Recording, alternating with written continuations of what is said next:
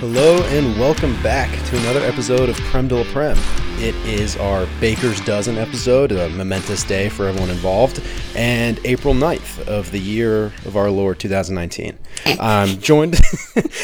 No, it's too early. I'm joined as always by my good friend and colleague, Patrick Crowley. Have you prepared an opening statement? I have not. I never do. So I would like to take 5 minutes of your time to talk to you about my Lord and Savior, Mesut Ozil. No, I'm kidding. We got a lot. We got a lot on tap for you guys today. I think we kind of sent off our last episode with a promise of checking in as these last few weeks of the Premier League roll through. So we're kind of coming back, trying to make good on our promise with status of the league as of week 32, which just wrapped up. We'll kick it off with a segment that I want to call, Does Anyone Want to Finish in the Top 4? We'll address each team as we go along. And then we'll take it to the title race, aka two horses in the back. And it's got a special edition of Kiki, Do You Start Me? Between Liverpool and Man City. And then we'll wrap it up with a segment that I want to call Look Back at It. Parentheses 2 chains, where we look back at our where we look back at our first episode, which should never have been posted in honesty. An audible assault. It sounded like I was a special guest caller from Hong Kong, and we were in the same room together. It was bad, but one for the archive. The sad thing is, it had some good content in there, so I went back and mined for that content where we made our predictions for how the year was going to pan out, and some of them have aged interestingly, and a couple of them look like they're going to come true. So we'll go full circle towards the end. But just to kind of kick things off, this podcast being business, this is like a business podcast for us, and then there's also family.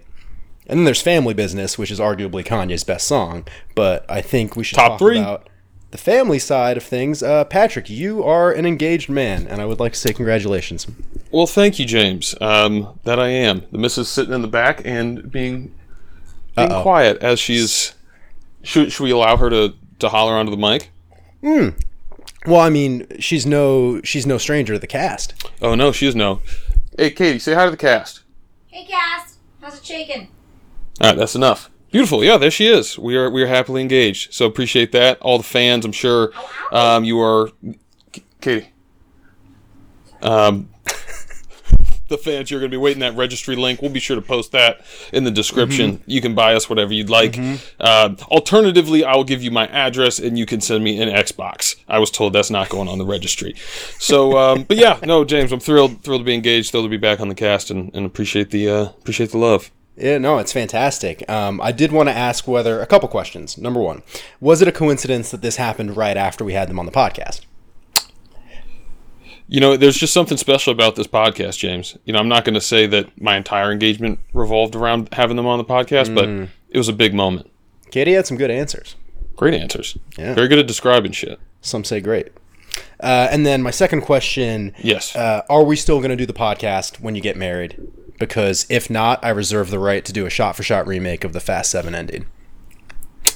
I think that we should do that shot-for-shot remake regardless, and then we'll just kind of sort out the other question when the time comes. Okay. I'll be Vin Diesel, you're Paul, and Andy is Tyrese. Things gonna be different now. Oh, one last ride. He's supposed to send a book report in. Lester in great form. I wonder if he even knows. I have to acknowledge, he alphaed me when I asked. He just said, "Remind me tomorrow." And yeah. I was too petty to remind him. So Andy, if you're listening, just get us that book report when you can. I thought he power moved us when he said he had to take some clients out. And I was like, I guess he's getting really proactive. Like, I don't think he's taking clients out. I think he just didn't want to do the book report. That's my hot take for the whole Andy situation. But that was to a different thread. Yeah, I mean, I think he's going that deep. Oh yeah, he took the blue pill and now he's playing 4D chess with us. Yep, and the engineer just orchestrating. Oh man, pulling the strings. Okay, well, 5 minutes in, let's talk about some football. First segment up. Does anyone want to finish in the top 4? Where we stand right now is an absolute trash can fire between Chelsea, Spurs, Arsenal, and United in that order. And I figured just to kind of like organize this as we go through it, pick through the bones, maybe we should take it team by team, because right now Chelsea's sitting on 66 points in third place, having played a game more than Spurs, Arsenal, and United, and the gap from Chelsea to United is 5. And in amongst them are our North London friends, Spurs and Arsenal. Mm-hmm. So maybe we kick it off with Chelsea. So I did a little digging into this, and since the Kepa incident in late February, Chelsea have lost once. Wow. Away to Everton, and then they tied Wolves, which I gave Carl, everyone knows Carl, our resident Chelsea fan, I gave him some crap when that happened, and that aged terribly as a United fan. So a really strangely good run of form since that incident. And I'm wondering if you could use your career mode FIFA knowledge to kind of fill us in on what you think's going on behind the scenes. I think that the transfer ban combined with the Kepa thing, I mean, they're still professionals at the end of the day. I think it did bring them together. Because I think that they realize, they're smart enough to realize that it's just going to be them. There's no one else that's coming in here. Like, that's why, we Hudson-Odoi, he wanted the transfer real bad. I think it was smart of Chelsea not to transfer him out. Mm-hmm. And so I think that they're kind of coming together a little bit and just kind of accepting that, Sarri's here now. He's going to ride out the season. And if we don't get in the top 4, we're going to lose Hazard. Like, we're going to lose our coach. We're going to be in a mess. And so, I mean, I think that there's still a lot of talent on that side, especially defensive talent. I think they've kind of bonded together after that incident, miraculously enough. But of the, of those teams that are kind of in that top 4 race, they've given up the second fewest goals. Yeah. So they're keeping it together. And Hazard, I don't know if you saw the game just a couple days ago. The man just put on a show. Oh yeah, I still think he's the best player in the Premier League, and I think he can take over a game whenever, wherever. And so they don't need to be perfect because they've got a talent like that. I mean, that man is as good as gone, right? He's gone. He's got to be, right? Yeah, I think Chelsea just earned on that performance alone maybe an extra 20-30 mil. For real. But what do they do with the transfer ban though? They can't buy. I'm pretty sure they can sell. Right. I mean, I guess is that what is that why you have the clause to buy on Higuain and you didn't sell Hudson-Odoi and you paid $66 million for Pulisic? Is that all just kind of let me hoard all of this just in case? And then maybe the sum of that replaces Hazard.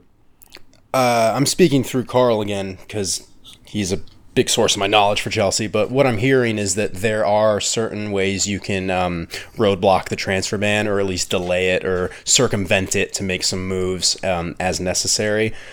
He seemed pretty confident about it. I don't know whether or not that's going to hold up, but I think when you look at the players that you can hang on to, Pulisic coming in, the option to buy Higuain, they kind of realize that this is the team. And to your point, they're only going to hurt themselves if they don't band together, which is pretty anti-Chelsea of them to do, to not just down tools on their manager. Yeah, and I mean, I think the other thing to mention with Chelsea is, like, with Hazard leaving, before Pulisic gets here, they have some young, exciting players on that team that are going to need to step up if this transfer ban holds, if Hazard does leave. If those two things happen, which is a very real possibility, Hudson-Odoi is going to have to step into a much larger role. Loftus-Cheek is going to have to step into a much larger role. Even Barkley, I think, has the potential to kind of, none of them are going to sniff Hazard, certainly not in the near term. The Hudson-Odoi ceiling supposedly is pretty high. I don't know how high, but yeah. Like, they all have the ability to grow into, like, legitimate threats in the Premier League, and I think they're going to be given the opening. So that's kind of like, from as a neutral perspective as I can get about Chelsea, that's what's exciting me, that some of these guys are starting to step up and play in a little bit larger of a capacity. But yeah, I don't see them being super successful next year without Hazard and with a transfer ban, but I think that they have enough promise that I don't think it's going to be as big of a hit as people might think. Agreed. I do think it is a kind of thing. Yeah, it's a case of growing the internal talent, and I think on paper, you look at the squad, that is a squad that should be making the top 4. I would say it's absolutely arguably better than Arsenal and United, and maybe on on par with Spurs, or arguably or better than Spurs. It's a good team, Right. and I think everyone knew that. It was just the strange, sorry ball back and forth that got in the way at midseason and came to a head with that Kepa incident. You can always circle back to Jorginho playing in that role. That is something that's going to, assuming Sarri stays on to next season, that is something that's going to have to get sorted out one way or another. Especially without new players coming in to just say, "Oh, we're replacing him." Yeah, Go ahead. Well, I was just going to say, I think he almost has to stay on at this point, especially if I'm looking at this from a Chelsea fan's perspective. If he gets fired, then there's no way I don't think a manager can come in and harness that dressing room. That dressing room would need to mature on its own, because they clearly would have enough power than to just push out a coach just because they don't like them or they're not playing the right type of football. It seems like the board has no loyalty to the coach there. And so, I would really want to see Sarri stay there if I was a Chelsea fan, to try to see this thing out and to see if you can get the dressing room to rally around the manager, because I don't see a path to what Chelsea wants, which is trophies, if they can't at least respect their manager, And the rumored mill isn't circling every single day. Through all of this, he's sitting a third of the table.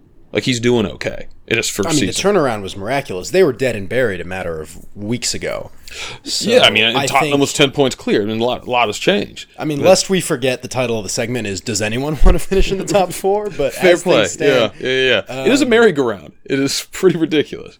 Yeah, well, maybe let's jump ship over to Spurs and set aside their big win today, which I think collateral damage falling out of that. We're referring to them beating City in the Champions League, which is off-brand for us. Yes. But implications, collateral damage coming out of that. Kane out for the season. I don't know if you saw that. Did they say out? It looked bad. The quote was likely out for the season. I wouldn't be shocked if he broke his ankle. The way that happened. What did you think of Pochettino taking exception to Delph? Yeah, I was about to bring that up. You beat me to it. I'm glad. I don't know if you stayed on to watch the post-match celebrations and handshakes and whatnot. No. But they made up and were very clearly amicable, which I'm happy with, because that sat the completely wrong way with me when I saw Pochettino having to go at him. It maybe in the moment, that's your best player. You're going to protect him. If you want to have some words with him, I'm okay with that. He was still chirping him 15 minutes later, which to me was insane. One, Delph, regardless of the relationship between the two players, it was completely innocuous. It was just one of those freak incidents that you can't avoid. And two, they're England teammates. There's so clearly no animosity there, which is why I took exception to the way Pochettino acted until he pulled Delph aside towards the end of the game, or after the game. Yeah, the only thing that I'll say to kind of give Pochettino a little bit of credit there is, Delph was sent off for a very, very similar incident earlier this year. And he got a yellow card for a very, very similar incident this year, where he swung through the ball very hard and landed his cleats into the middle of somebody else's shin. And so I don't know if I don't think this one was really I really don't think there was anything that Delph could have done differently on this one. A bit of reputation preceding him on this one. That's the only thing that I can say might give, in that moment, you see the very same type of injury, your star player go off. As much as I like to give Tottenham, Kane's a pretty tough guy. He's not a guy that I'd expect to just go down and stay down. But he needed help off. He couldn't even walk himself down the tunnel. Yeah. It's just going to be, emotions will be running high. So I'm willing to give Pochettino some credit, especially if you knew about that history, because I wanted a close eye on that one too, just because knowing how Delph was sent off earlier. Mm-hmm. I don't think he's the cleanest of players out there. So, but again, I don't think this one was anything too much. But yeah, you got to wonder, where does even as good as form other people in what is Tottenham's hope now? Well, yeah, set aside where they go from here. Let's talk about where they've been, even when Kane was in the team. So set aside the Champions League game today. Their form has been their most recent game. They beat Crystal Palace to kick off April. Before that, they had not won a Premier League game since February 10th. Wow. just going back and doing that digging, the entire month of March, not a single victory, and not even towards the latter stages of February. I mean, you remember they lost that game to Chelsea right after that Kepa incident, which seemed like the catalyst to that bad run of form. And now I'm not willing to count them out because they've got that new stadium effect going on, and sometimes there's a bit of a next man up mentality when you lose your best player. It's never a good thing, but Son seems like he's coming back to the fore. Is Lucas going to step up and be that guy? You know, is Dele Alli going to make a true return from his injury? So their form has been pretty terrible, Champions League aside. Yeah, I mean their form's been terrible, but Son's form's been incredible. The guy, I think, has really established himself. Most likable player in the Premier League outside of your own team. No bias. He's got to be up there. Yeah, I can't think of somebody. Maybe Conte. He was. But was you know, yelling. yeah, I know what you mean. You know. When he scored his goal and emotions were running high, he did that thing where he like yelled at the camera, and usually they have to bleep it, and I don't think they did. I couldn't hear it, but I assume it was just a very benign, nice thing that he was yelling at the camera. Yeah, he's like, I love. Did everyone enjoy that? Is everyone having a good time? And what a goal that was, man! That was incredible. Yeah, it was a very strange one, but I think it's a pretty good description of Son. He's very industrious. He seems to still have a lot of magic in him, and you know he's probably their best player right now. You know, as good as Kane is. I would say over Eriksen, and I'm setting aside Kane, especially because of the injury. But I'm saying like with Kane right now, like just on form. Form wise, yeah. I mean, if you remember, they kind of bought him on a punt to be a super sub, and he's very much now established himself as, you know, second or firm third fiddle behind Kane. Yeah, man. This is a breakout season for him, I think, and so he's putting the league on notice, and you know we'll see what he does next year. But I expect a lot from him. Problem is, how are they going to line up? Because none of those players, aside from Fernando Llorente, who has some problems, no one's an out-and-out striker. No. On that side. No, I mean, that was the biggest. That's the biggest thing I think that Tottenham is missing is depth. You know, when you look at their starting 11, that's a starting 11. They were playing in the the end result of where all that money went. That new stadium. True. Yeah, they were the only top six side to not sign anybody in the summer, and I don't believe they signed anybody in the winter either. So they've gone two straight windows without signing anybody. So correct. Yeah. And they're milking it for what they got, and like credit to them, they've remained relatively healthy. I know Dele Alli missed some time and Kane missed some time, but it doesn't feel like they've collectively had one of those like injury plagued runs like Arsenal did or like United did. But what do they do? You're exactly right. It's Llorente. I wouldn't want to play him 90 minutes. No chance. No, do you play like Dele Alli at a false nine? But then you're playing a little too passive in a race that I think needs something. I mean, do you play Son as an out-and-out striker? Yeah, I think it would be a bit more of that, like a Son false nine, because you can have Lucas shift in a little bit of a little Chelsea-esque false nine kind of thing going on. Because Llorente is not the guy you want to have start out. It's if you think they can be weak from crosses, that's where you get that guy in. Yeah, Llorente might be. I don't know exactly what their schedule is, but maybe against a lower table side, somebody in the bottom five. Llorente could probably bully his way around, and then that just at least is a body up top that allows those other guys to run in underneath. But rumor has it. Is the critique always is like as good as their starting 11 is, like probably a starting 11 that they're comfortable trotting out against any other starting 11 in the Premier League. What happens when one guy goes down, let alone Kane? Well, that's why their bid for the title this year could just be summarized as "that's cute." Right. It was about a 2-week stretch, and then it was right back down to the battle for fourth. So yeah, but let me ask you this: if you're a Tottenham fan, what are your expectations for the end of the season? Where you are right now, where you have a lead going into the second leg of the Champions League against City, a fixture that you probably didn't expect to win, and now you got a little bit of hope. You're sitting in fourth place. Technically, the top four is yours to lose.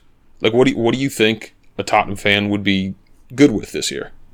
I think it would be disastrous not to win a fourth place spot, because that stadium is designed to hold Champions League events. And I think that's what they're almost expecting to get an ROI on the amount of money they sunk into that. They need to be playing. I think they've made a statement with it that they are playing a certain tier of football now. And what makes the Premier League so exciting is the ambitions of 6 teams and like the margin of error that they've set for themselves, and then the reality that only 4 teams can play in this specific competition, which brings in the best talent in the world. Yeah, it's amazing. It's kind of what makes it special. So to that point, I was going to bring this up later with City, I think, because on Prem de la Prem cast, we always talk top 4 before we talk title race. That's just how it goes. But Spurs and City have 2 more run-ins, right, back to back. The first one is the Champions League game, City at home, followed by again City at home in the Premier League. And my sense is that the loser of the Champions League game will win the following Premier League game. Interesting. I mean, and if I'm Spurs, probably it'll mean more for them, whatever they're going for. If I'm Spurs, I care more about finishing the top 4 than Champions League. Exactly how I feel as a United fan, because I don't think of Spurs or United as realistic contenders. Right. Yeah. I mean, yeah. I think that's fair. Like I think Chelsea and Arsenal have a little bit different of a mindset, but I'd still rather finish in the 4th spot than I would win the Europa League. Ooh. Yeah. Well, oh man, it's so tough now. We're all over the place now. Yeah. I was gonna say, I thought you would want to hang your hat. It's almost an easier route to win the Europa League than bank on making the top 4. Yeah. I mean, it depends on the draw for sure. I mean, I'm sure we'll talk about it a little bit, but Arsenal's away form is just so bad in their run of games in the Premier League. I think that's more of a test of like where this team is than the champion. Well, why don't Europa we League. On that? Why don't we jump to Arsenal, who Sure. are below the cutoff as of right now? They are a point behind Spurs. That that was short-lived. They are now a point. They're a point behind Spurs. They got the memes out while they could, right? And they are also a goal behind on goal difference, just to add to the spiciness.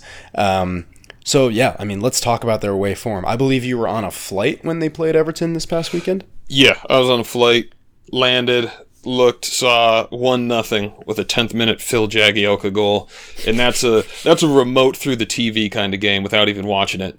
There's no.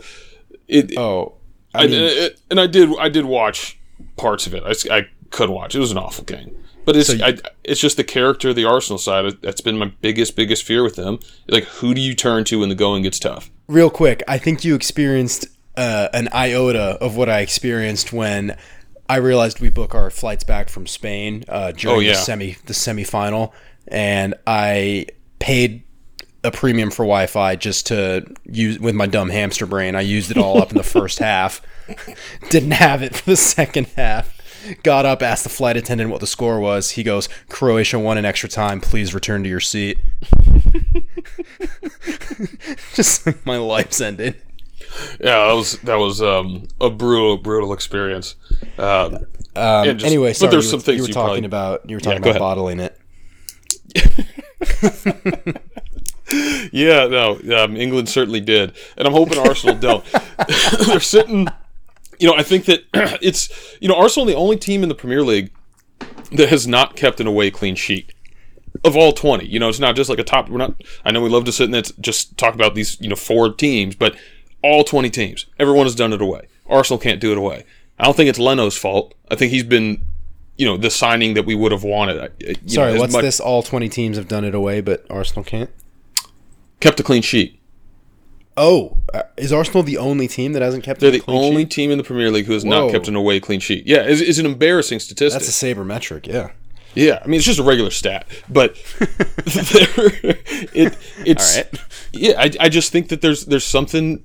And it's also kind of a self-fulfilling prophecy. Like, this whole thing happened last year, and I feel like teams think that on their home turf, they can get points from Arsenal. I think it's a mentality that other teams have, and I don't think Arsenal has somebody in their side who week in, week out has like the aptitude and grit to I think people have the grit. Like I think Socrates has the grit, but he's now suspended 2 games because he got 2 more, like another yellow card. And Can I say this? I say this not meaning to be triggering, especially because what's going to happen? Well, no, I mean, let me empathize with you because Old Trafford, the saddest thing to me is it used to be a fortress in the sense that it was loud, and that's been a problem to the extent that we're installing these chanting sections. So my question to you is, do you really think your home form is down to Emirates being a quote-unquote fortress? Because to me, Emirates is up there with Old Trafford as a pretty quiet and benign home environment. I agree. As much as I enjoyed my experience at the Emirates, you can feel Gunnersaurus can only do television. So much. Yeah, I mean, Gunnersaurus is a legend, so watch what you're saying about him. But when you're watching a Liverpool game, you can hear the words of the songs, and like I can barely make out the tune of "We Got Ozil" as he's hoofing one out of bounds for no reason. It's just a different experience, and I just think it's a comfort level with the players. It's something where having to travel. I think that they have I think that Arsenal still has a pretty fragile mentality, and I think the home environment gives them a little bit of comfort, knowing that they can score. I mean, I think Lacazette has something like 12 goals in his last 20 home games, or 15 goals in his last 25 home games, or something like that. He just comes to life on that field. And I think he also only has like 20 Arsenal goals. So what happens to him when he goes away? I just think it's that tough. Like, you don't even know who's going to wear the armband week in, week out. Like, as much as I love Koscielny, he's not a guy that is going to, be that guy you turn to always. Like, I don't think he's that type of a leader. Yeah, like when you look at like Fernandinho, Jordan Henderson, like these guys aren't like I don't particularly like either of them, but those are guys that you can tell that when shit hits the fan, other guys are down with them. They can get people behind them. Right. I don't think Arsenal has a character like that.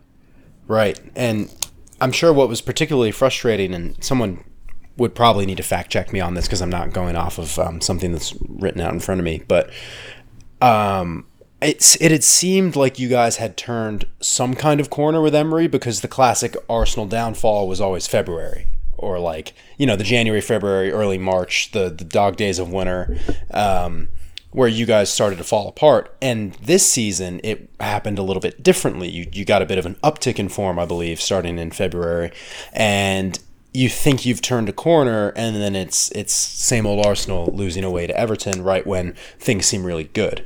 And that does ring true to Wenger. Again, you might actually know better than me on this one. His problem never specifically seemed to be against other top 6 sides, at least comparatively to how they were doing in the season. It was always the away games and grinding out results away from home. Yeah, certainly in his his last few years. Right, the later years, yes. Yeah. I mean, but even before then, those were the games. But like in the last few years, Arsenal didn't take hardly any points off the top 6. He was a couple steps lower than he needed to be. Every top 6 team took a break, and then the 5 million to 1 odds, Leicester goes and wins a championship because Arsenal can't fight them off. Right. But this. I mean, I'm not. It's obviously they're coming off that loss to Everton, and the worst thoughts are going to my head is like, well, our next game is away at Watford. Okay, and then we have one little game, I think, Crystal Palace or something like that, and then we're away at Wolves, and then away at Leicester. And these are there's 4 teams fighting for the 7th spot, and the 7th spot is the very last Europa spot. So they all have something very, very big to play for. Yeah. Especially when you talk about the money that might come with a European run if they're able to make the group stages. That's a lot for one of those 4 clubs. And we have to go away to all of them.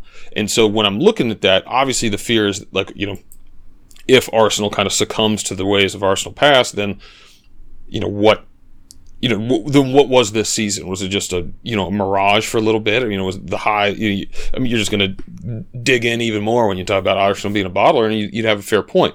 But the other side of me is thinking, if they're the team that I want them to be, this is the type, like, they need to be able to respond to that loss at Everton and then go to Watford and stomp them out and be like, no, we're in the top 4 by race. all means, nothing is lost. Right. But I don't think we brought this up on the last podcast. This might have been something we just talked about in person, but that on paper, you've got the quote-unquote easiest run-in of the other teams vying for a top 4 spot, because we talked about no more top 6 clashes. But would you almost rather have, say, home to Spurs or home to United versus going away to Wolves? It seems Honestly, like yeah. that's the kind of season that you guys are having. Honestly, yeah. I mean, it's Arsenal's home form is also Second only to City. right. Yeah, it's phenomenal. So it's this Jekyll and Hyde thing, and unfortunately, we got 4 or 3 more now away, really tough away games, and then 3 pretty easy home ones. So I'm pretty sure Arsenal's going to get up to 72 points, but then what are they going to do with those other 3 games? And I think that you're probably going to need mid 70s to finish in the top 4 this year, at least. And so maybe even high set, maybe even 77, 78. So Arsenal's going to have to get results there, and probably not 1 point. They're going to need to win some games. I think they need to win 2 of those. But if I'm Emery, the speech I'm giving is, this is very much in our hands, and we can do this. Of course. It's just like the stand up and be counted moment. Yeah, and to his credit, that is very much his philosophy, is not to think about the losses, say good evening, and then come back the next day and get to work on the next game. And I think that has served Arsenal well this year. It's just when they, if Watford gets a quick one, or if they score off a corner kick or something like that, what does Arsenal do in that moment? I'm not worried about them walking into the game feeling any type of way, but how would they respond in that moment when they feel the game slipping and the implications on the table? I don't know that they have, maybe it's Ramsey. Maybe it's Ramsey's one last ride. He's the guy that I want wearing the armband the most right now. Well, that's That's playing what out his contract the way you want him to. That's what I saw from the Everton highlights. The guy who had the most grit was the one leaving for a fat Juventus paycheck. Yeah. And credit to wish him Ramsey, but the best. that says a lot. Yeah. I mean, I think it says a lot about Ramsey in a very, very positive way. It doesn't say so much about the rest of the guys they got there. Exactly. And so I wonder who that is. I wonder if they need to bring in somebody can step up. I almost want it to be Lacazette, but I think you can't have that guy be your forward. Like, you need somebody that has a little bit more of responsibility to settling a tough game down. Or maybe it is. Maybe it is a guy who just, you give him the ball and he just scores. I don't know. Well, let me pose this to you, and I'm just going to say it and see how it sits on the tip of your ears. But El Neni started this past game, and Arsenal lost. I guess that ruins my take of Arsenal can't lose when El Neni starts, which, another one, don't fact check me on that. I don't think this is the first time this has happened. Spoiler alert. There are some rough games under Mr. Arson in the last couple of years. No, I mean, he might be a cut below everybody else on that team, but he's a guy I think who always plays for the badge, and I've never had never taken issue with him. And he came off early, didn't he? Yeah. Yeah. Okay, Exactly. then there it is. That's why we lost. You didn't leave him in. Oh yeah, true. Is it Suarez time? I think we're going to see Suarez next year, unfortunately. I just don't think he's really adapting well. That's what Emery said early, and he said he's almost there. I hope to be wrong, but I don't think we see Denis Suarez really much this year. Okay. But I think next year he's going to be good. Yeah. Anyway. Well, on to last place. Hey, best of the rest. Do you My want? screen on the table cuts off at 6. That's weird. Yeah. Do you want to drive this one or? Yeah. Well, I mean, I obviously what we're talking about is Manchester United. They are in 6th. 3 points behind Tottenham for 4th place, and 5 points behind Chelsea for 3rd place. But again, they have a game in hand, as do Tottenham and Arsenal on Chelsea. So even 3rd place is still technically within reach here.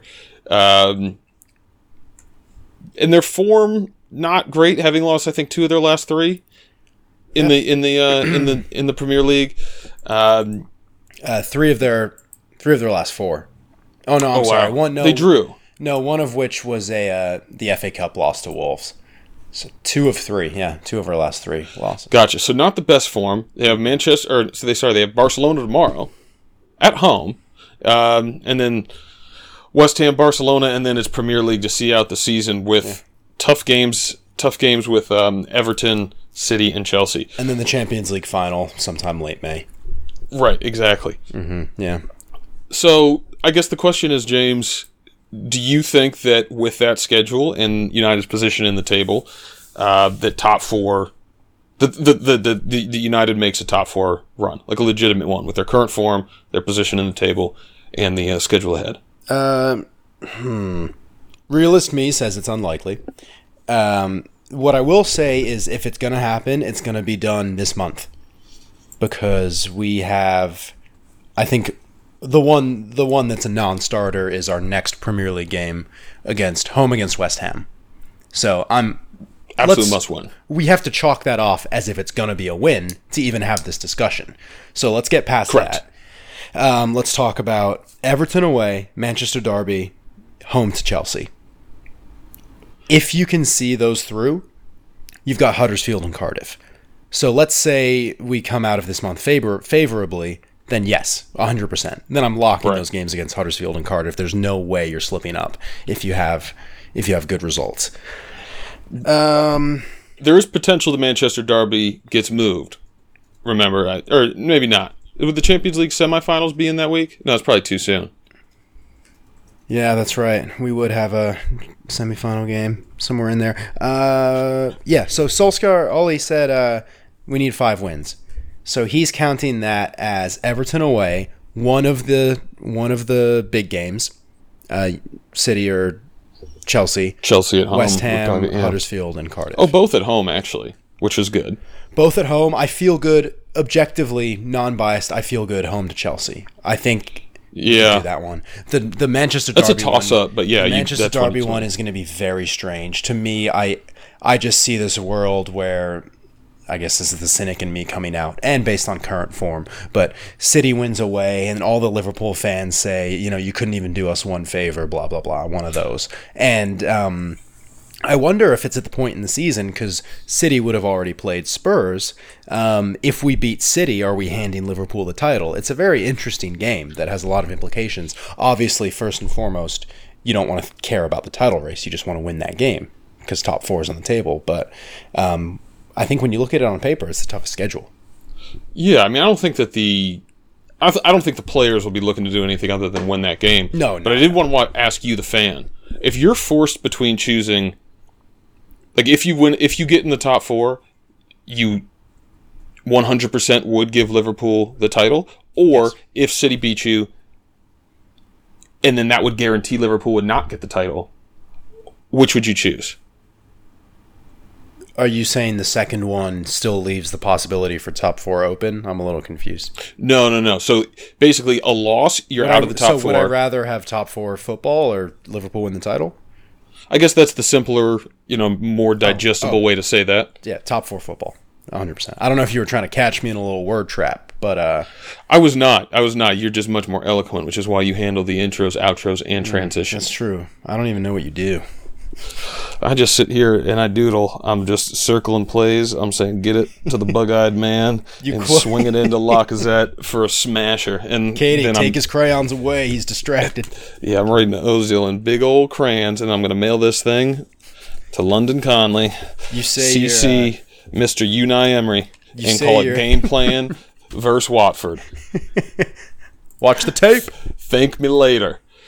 No, I mean, I think that's an interesting thing you say, because I frankly would not... I wasn't sure what you were going to say there. I honestly thought you might say, I would rather City win the title again and us miss.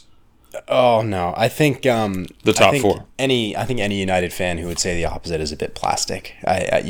Really? You definitely have your bitter rivals and whatnot, but I think the philosophy that has to be drilled into any fan is you always prioritize the betterment of your team.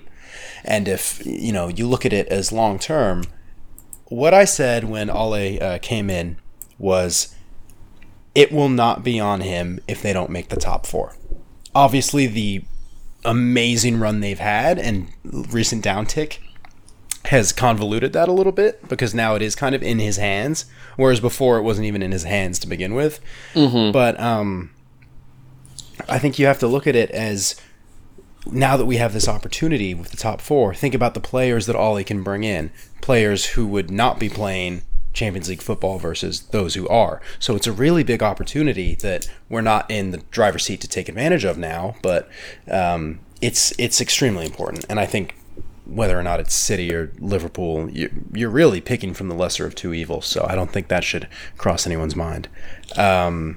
Interesting, and I'm glad you mentioned that, because that was one of the biggest things surrounding Ole's appointment. Was it's an experiment. If it doesn't work out, it doesn't work out, and we'll go after somebody big. And in he comes with the best start in Premier League history. So, I am fully in support, as objectively as I can be, about him being the full-time manager. I think he's earned it. I think it's a good decision for the club where they stand right now. What I wanted to ask you about it is, now that he has this chance, do you think it's any sort of an indictment on the team or his ability as a manager if they don't finish in the top four, now that he's had this opportunity? Obviously, I wouldn't blame it on him and say he's not going to be the manager next year. But what does it say going forward? What I will say is, if this downturn in form continues, it will be strange to me. I think about the psyche of the players and what's going on in their minds. Are they starting to think about what every other fan is realizing, which is, oh shit, this team's not very good? And that's kind of one of the points that I wanted to raise. We had that first when we lost to PSG, which was a top quality side who are just absolute supreme bottlers. We lost to a very good PSG side, and that was the first moment. Journalists wrote about this. They go, this reminds everyone that this United side is not good. And then the miraculous second leg victory kind of wiped that out, and now it's coming back again. I think Arsenal, which was the first bad result, right? It was Arsenal. I mean, I guess you could call it a bad result. Yeah. I didn't even mean that facetiously. It was literally, it was the first loss after a run of victories. The first Premier League loss. You're right. Yeah, because the PSG games were in there. We watched that game together. It was a strange game because I don't think Arsenal was the better team. So that one you can swallow. And then we go to the FA Cup and lose to Wolves, and that was the first damp squid game where we missed some early chances and then didn't show up. And then Watford, we snuck by unconvincingly. And then, I hate Wolves. To lose to Wolves again, Ollie said we played well. I would argue that. But point being, I do get a little concerned when there's a downturn in form now that Ole's been brought on full time. What's going on in the players' minds. But I don't think of this as an indictment, because you have to look at the squad that he has. And he's got the job to look at new players in the summer and how to make this team better. Because we talked about this with the quality of Chelsea's team. I don't think this United team, set aside a couple star-studded names, best goalkeeper in the world and Paul Pogba, and then whatever you want to classify Lukaku as, it's just not as good of a core squad. And I don't think that's me being spoiled. I don't know how you would say it. No, I agree. I absolutely agree. The fact that you're excited to see Ander Herrera in a team sheet, I think, says everything.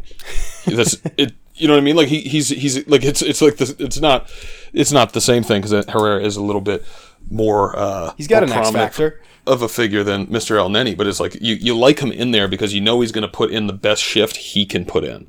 But that's a low bar. Mm-hmm. And yeah, United's not a team that I think consistently strikes fear into people. In that little run of form with Ole, especially with a couple of those late winners, there was an aura around that club. There was something about the way that Lingard and Rashford were carrying themselves, and and McTominay, say this is the club I've meant to play for, and it's a huge fucking club, and we're not going to lose. They have that kind of like look in their eye from time to time, and I think very, very highly of Rashford, but yeah, it's not a club that I think, or it's not a team, a first team that I really think is that competitive against the other. And you'll find we'll bring up the same points, because we'll bring up the same points from our first few podcasts, because not a lot has been solved. Martial will go missing. Lingard will, confuse the hell out of people as to why he's in the team, because you forget that he's had a few good games and he puts in a shift because he has some really baffling performances where he goes missing. I think Rashford's had an overall very strong season and proves that he proves that he's legit. So I do think there's improvement in Rashford's game, but Lukaku, I feel like more questions rise than are answered. And then Pogba, the guy who's brought in to be the big player in the big games, kind of performs against the Huddersfields and the Cardiffs, but doesn't show up in the big games. So there are the same questions around this United squad, and we could go on, but for the purpose of moving this along, I did want to bring up a conspiracy theory that I have. Hit me. Did you, along with, because I know other people kind of tweeted about it and whatnot, but did you find it strange why Woodward hired Ole when he did, full-time? I did not, no.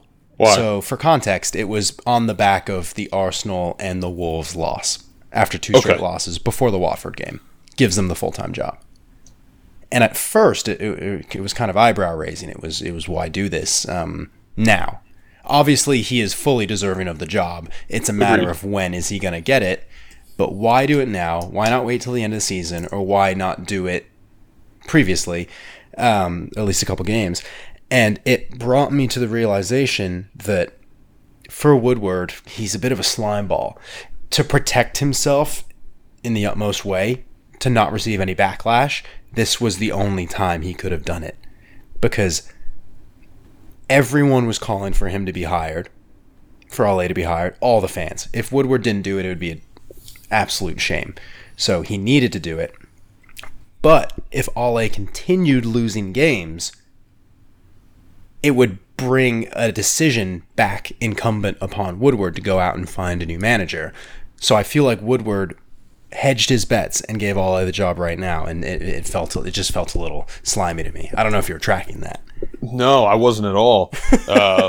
No, right over my head. I'm sitting here analyzing X's and O's and not paying really attention to that's where my focus is, James. It's not up in the front office. I'm more of an on the field, cleats touching the grass kind of guy. I'll save that one for WikiLeaks. But I do think that right now you and I share a lot of things in common with our position in the table. I think that we both have some things that that really still puzzle us about the clubs we support, really don't sit well with us on a really fundamental level.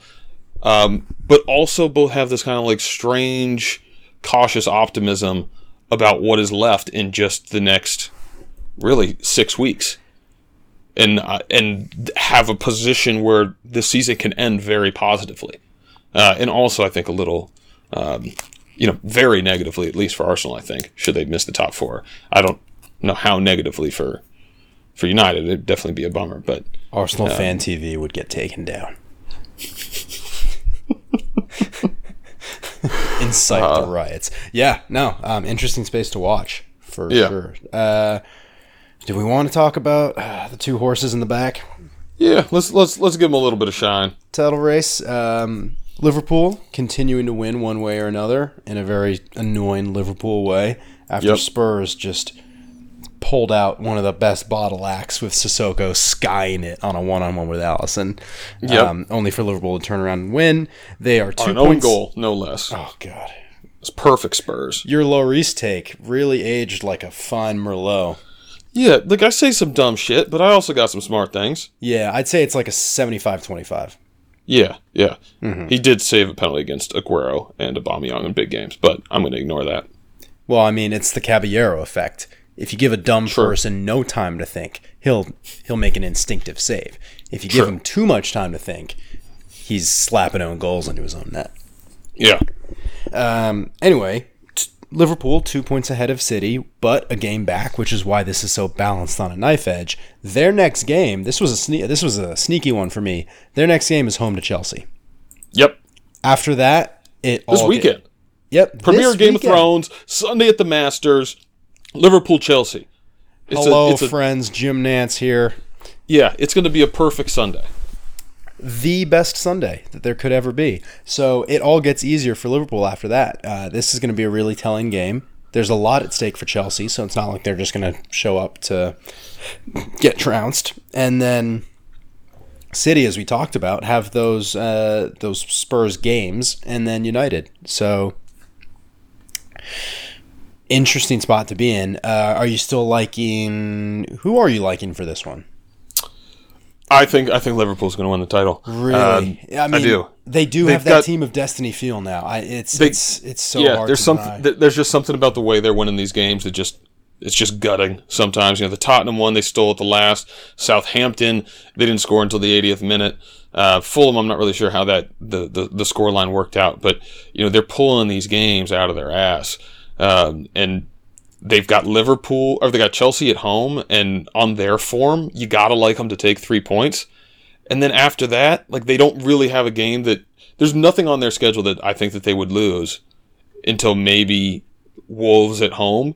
But Wolves at home to win the title is what their scenario is going to be. Whether or not they need a draw or a win, they're going to go into that game with an opportunity to win the title. I think City's path is a little tricky with all those games against Tottenham. They got Leicester at home to end the season, so that's not an easy game. And then obviously they got to go to United, with United having everything to play for. I just think the path is a little too tough for them to come out essentially unscathed. And so I'm going on the record now and saying that I think Liverpool's going to win the title, because I think it's going to be a lot clearer after their game against Chelsea this weekend.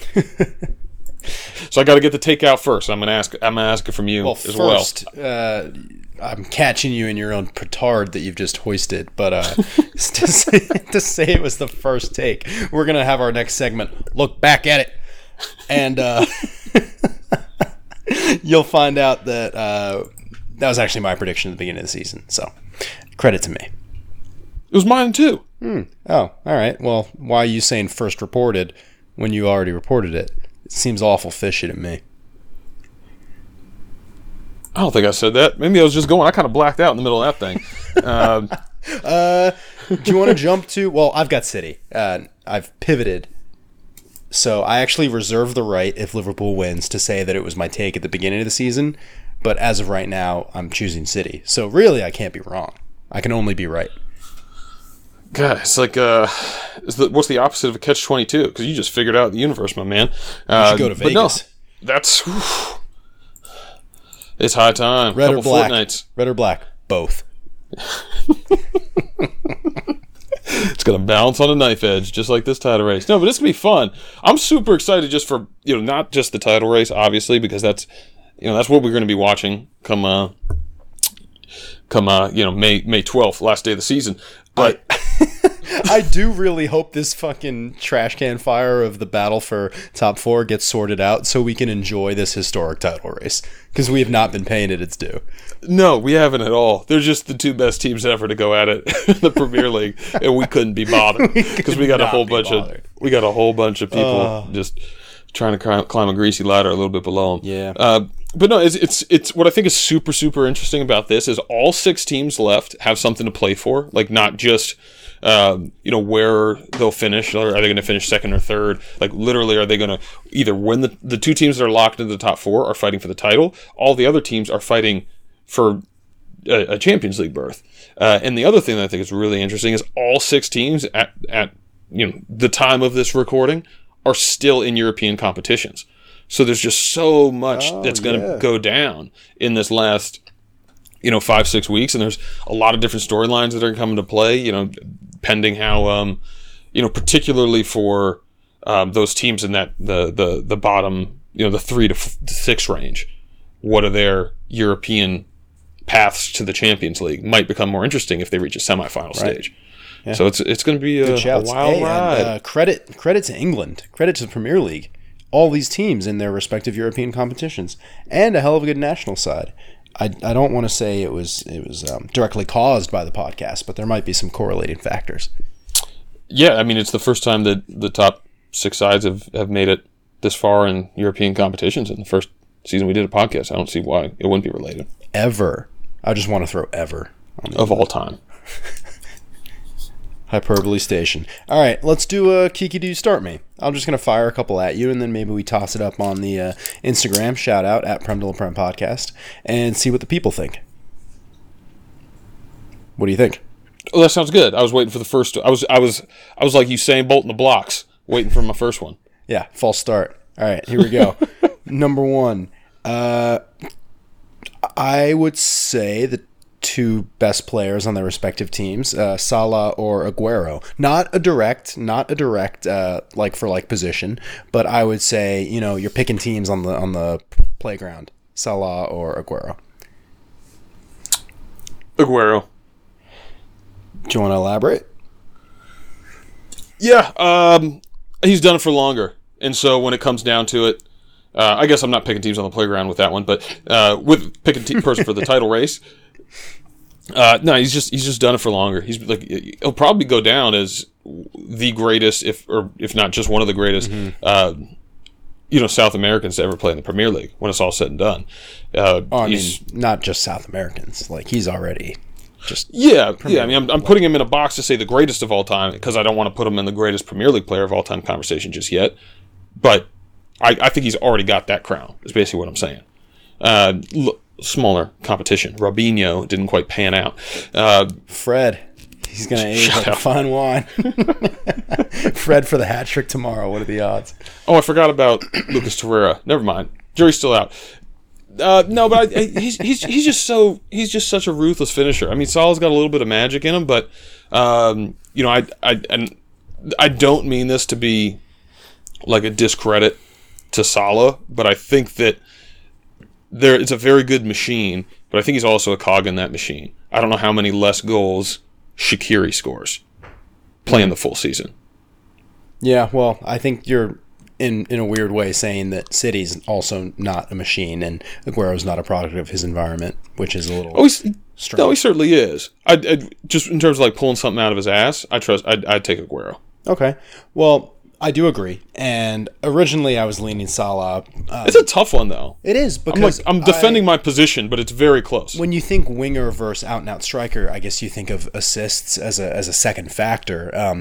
They both have the same amount of assists at 7. And I think Aguero has one more goal than him, 19 versus 18. So, yeah, there you go. A proper Kiki, do you start me? That's a challenging one. There you go. All right, we'll pose it to the fans. Number 2, Edison or Alisson? The one-name wonders. I take Alisson. I think he's a better shot stopper. I think he's give you a better chance to keep a clean sheet. I think they both have comparable defenses in front of them, so I don't think that's really a factor. And I'm not too wowed by Ederson's ability to play the ball with his feet. Really? I'm like he's good at it, but it's like I don't think it matters that much. Yeah, I'm taking Ederson on that one. Mostly for intimidation factor with that mug. Yeah, I mean, you see the goal he gave up today? Yeah, but I know that's why you chose Alisson, and it frustrates me because you were pulling knowledge from literally 5 hours ago. And all the other flubs he has. Okay. Well, this also reminds me, we haven't done our all-time ugly 11. Ooh. That's off-season material. Okay. We got some juicy stuff to go during the regular season. Stay tuned for that. And then last one that I've got, Sterling or Mane? That's a tough one. I probably gotta go Sterling, which is something I don't think I would have ever dreamed of saying just a year ago. Right? It's funny. But no, I mean, I feel like he's kind of put it together. I feel like all the times where I'm like, oh, Sterling's on the ball, he's gonna fuck this up, and he just buries it. I think he's taken a big step in the last 18 months, and he had a good run in with the national team during the World Cup. Great run for City, being a huge voice in the very important international fight against racism. Yeah. So you got to give him props there. You do. And Mane, I think, is again, the same stuff I said about Salah, except really less so. Copy paste. Yeah, I don't know what. I just Mane. Fast, right? Mane has the edge on stats, but I think I would agree with you. I think right now I would take Sterling in my team. Today against Spurs, he was causing a lot of trouble, and his whole story has always been a lot of build-up, not a lot of end product. A lot of times, frustratingly so. But this season, he has put it together. So I think Sterling's got a little bit more of the spark and the upside that you would want on your team. Oh, I agree. Yeah. That was Kiki. Do you start me? Moving on. I think we can briefly touch on our old takes from last year. I did want to spare a quick thought in our Around the League segment for Leicester City, Andy's beloved Foxes. James Mad Dog Madison, Vardy, and Yuri Tielemans all scored in their game over the weekend, and I don't think Andy even knew they were playing. No chance, but they have won 4 in a row. Great form to surge on up to seventh right now. So they're definitely eyeing that last European spot. Well, that's a big thing. Yeah, Andy we could just tell Andy that we should just print out a copy of the table and then just change the numbers from 7 and 8 to 1 and 2 and so on and so forth and tell him Leicester's going for the title. Yeah, just tell them they're in first place. Yeah, he'll have no idea. Love it. Yeah, and this is all really just a trap that we're setting right now live to test him later on. So yeah, cool. He'll listen in 2 weeks and pick out the best word we said. Serendipitous of me right there. Hey, Patrick, loved your use of the word serendipitous. I can't wait. All right. But now we spoiled it, so it might have to come earlier in the episode. Who knows what we said? Well, let's round it out here. Pat, do you want to own up to looking back at it? Do you want to own up to any of your takes from earlier in the year and how they've panned out? Okay, so let's talk 3 takes that still have hope. First one, Arsenal would be sitting on 80 points. Right now, they have 6 games left, and they are 17 points shy. For those of you math whizzes, that means they need to win 6 in a row. Doable? Yes.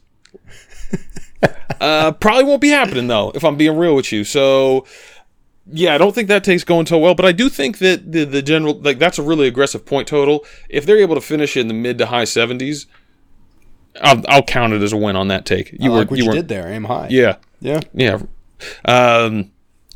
Next thing would be that Lukaku would win the Golden Boot. I think he's like 14 behind right now. Sounds good. Doesn't work. Yeah. Do you guys play Huddersfield? Maybe you could put up an 8 spot on them.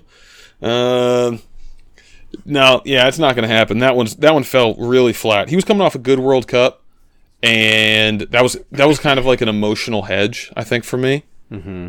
Like, if Lukaku was that good, I wanted to own the take that I knew it would happen. You know what I mean? So you really didn't want him to be good? Well, I mean, no, I don't. Like, full disclosure. You just wanted to be the first one to the party. Yeah, I think he did really shine on that Belgian team, and I was drinking the Kool-Aid, and I was afraid for him to just go on an absolute tear in the Premier League. But he didn't do it. That one, well, jury's still out. He might do it. And the other one would be that one of the top 6 sides would fall out of the top 6. Right now, United is in 6th, and they are 14 points clear of I'm going to stop you right there. You don't need to keep going on that line of thinking. I'm just saying the math works for that take to stay alive. God. So right now, let's just say I got three takes still cooking. How about you? I don't like when Arsenal fans sit above United fans in the table. Good evening. Good evening, 4th place. From my high horse. Man, yeah, what was I going to say? I don't know. You said horse, and it got me thinking about Lil Nas X. So, down that old town road. No, what I was going to say was not this season that a top 6 team gets dethroned. It was a valiant, take. I think that's another thing that you just wanted to say you were there when it happened and called it out early. So, I thought Chelsea was going to crumble, though. That was my logic. Shooter's going to shoot. Oh yeah, you did think that. That's fair. So not this season. Yeah, Wolves is going to be an interesting team to watch. Yeah, a few teams kind of low-key putting the bottom of the top 6 on notice. There's still a pretty clear gap, though. Yeah, well, I mean, I don't see any team other than Wolves being a clear, outsider break-in, because that team just seems like it's growing at a pretty fast rate. That's true. You look at Leicester, Everton, and Watford, and it's kind of like, you think that they're probably about maximizing what they can do. Right. And so, yeah, Wolves is the one with the unknown. And I sent you something, not to have a go at United being last on this table, but of the top 6 sides and Wolves, just kind of in a mini table playing them themselves, Wolves would be in 3rd. they're balling with the big dogs. They'd actually be in dead last if you did that with the bottom 6.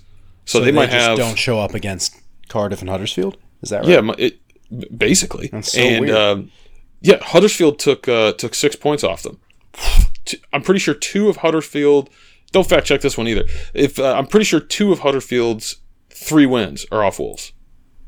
Well, that plays into the theory about their Portuguese players being mercenaries. Ooh, you could have fact checked it. I just did, and I was right. That was ridiculous. How did they lose 2 games to Huddersfield? I don't know. It's not on TV, so they don't show it. But yeah. Yes, what are your takes? Well, we can go back through them. I had Willian, Hazard, and Courtois all staying. 2 out of 3 there. Courtois left, I'd say, within hours of that podcast being posted. I think maybe before it even aired. Don't do that to me. Turn the plane around. Stop the edit, boy. So 2 out of 3 there. Let's call that 2/3 of a correct take. And this next one's really going to bring us back down memory lane. I called it a hot take. Hindsight being 2020. Mourinho leaves mid-season. Can you imagine a full season of Mourinho to the extent of crazy that he was back in November? It feels like he's been gone for years. It was like the great water bottle smash of 2018. Yeah, mind you, Wenger gets excused for kicking one, and that man gets to survive. Just another little moment in their long rivalry. But yeah, no, he was an absolute psychopath. The Juventus moment, all of those times where he was somehow like making miraculous excuses for his players, throwing his players under the bus. I mean, I miss him. Do you miss him? In isolation. Part of you miss him. In isolation? Yeah, sure. There's part of you that misses him. Oh, yeah, he was destroying my club from the inside out. But, but yeah, I missed his sound bites. He was also living the real life Shining because he lived in that hotel by himself. I did not know that. Yeah, he rented the top floor of a hotel in Manchester. His family stayed in London, and he lived there by himself. So what do you think was going to happen? God, of all the people you wouldn't want to leave alone with their thoughts, he's got to be at the top of that list. Oh man, that does feel like years ago. But yeah, good take. Well said. And I think that was one you were rooting for. Yeah, I'd say I was definitely erring on the side of wanting it to happen. And then one that I do want to give myself credit for, without ruining anything for the run-in of these 6 games, Luke Shaw stays healthy all season. Oh yeah, that's pretty impressive. That was a good one, right? Yeah. So yeah, he's had his best season as a United player, mostly due to the fact that he's been fit enough to play these games. But I think he's done enough to earn himself the spot of left back for future seasons. So yeah, I'd agree. Not urgent replacement going into next season. Not urgent replacement. Good on you, Luke. Yeah. Kolasinac, we'll probably be in for him soon. You think? No, that was a joke. Oh, okay, good. Yeah. They'll build a statue of that boy outside the Emirates one day. Woo woo. All right, Patrick. That about wraps it up. Do you wanna bring us home with any Crowley thoughts? Oh man, what a dangerous proposition that is. Let me just call it here. Going Liverpool, City, Chelsea, Arsenal, Tottenham, United. That's my top 6. Final thoughts. So as it is. Crowley out. So as the table is. No, switch Arsenal and Tottenham.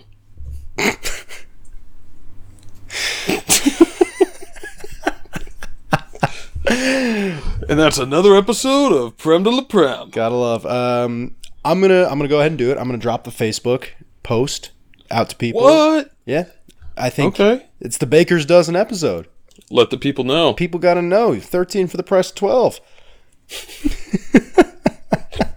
They're all free, folks. If you're paying for this, someone's ripping you off, and his name's probably Andy, the engineer. Can you imagine? Yeah, Andrew's just bootleg selling our podcast episodes on the Venice Boardwalk. He's got CDs of this.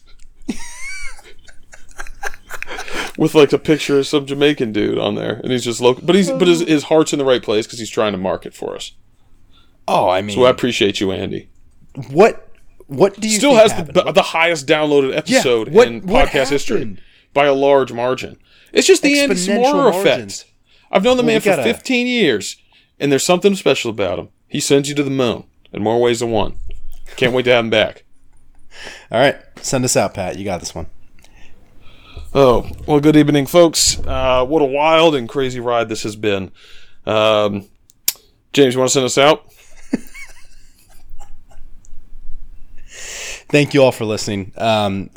As you can tell, we enjoy this maybe a little too much, but we appreciate you guys sticking with us, and we're going to try and do this on a pretty regular basis through to the end of the season. And we'll check back in with some Instagram content. Be on the lookout for a Facebook post if you're friends with James Francis Burton, and we will see you on the airwaves in the matter of weeks.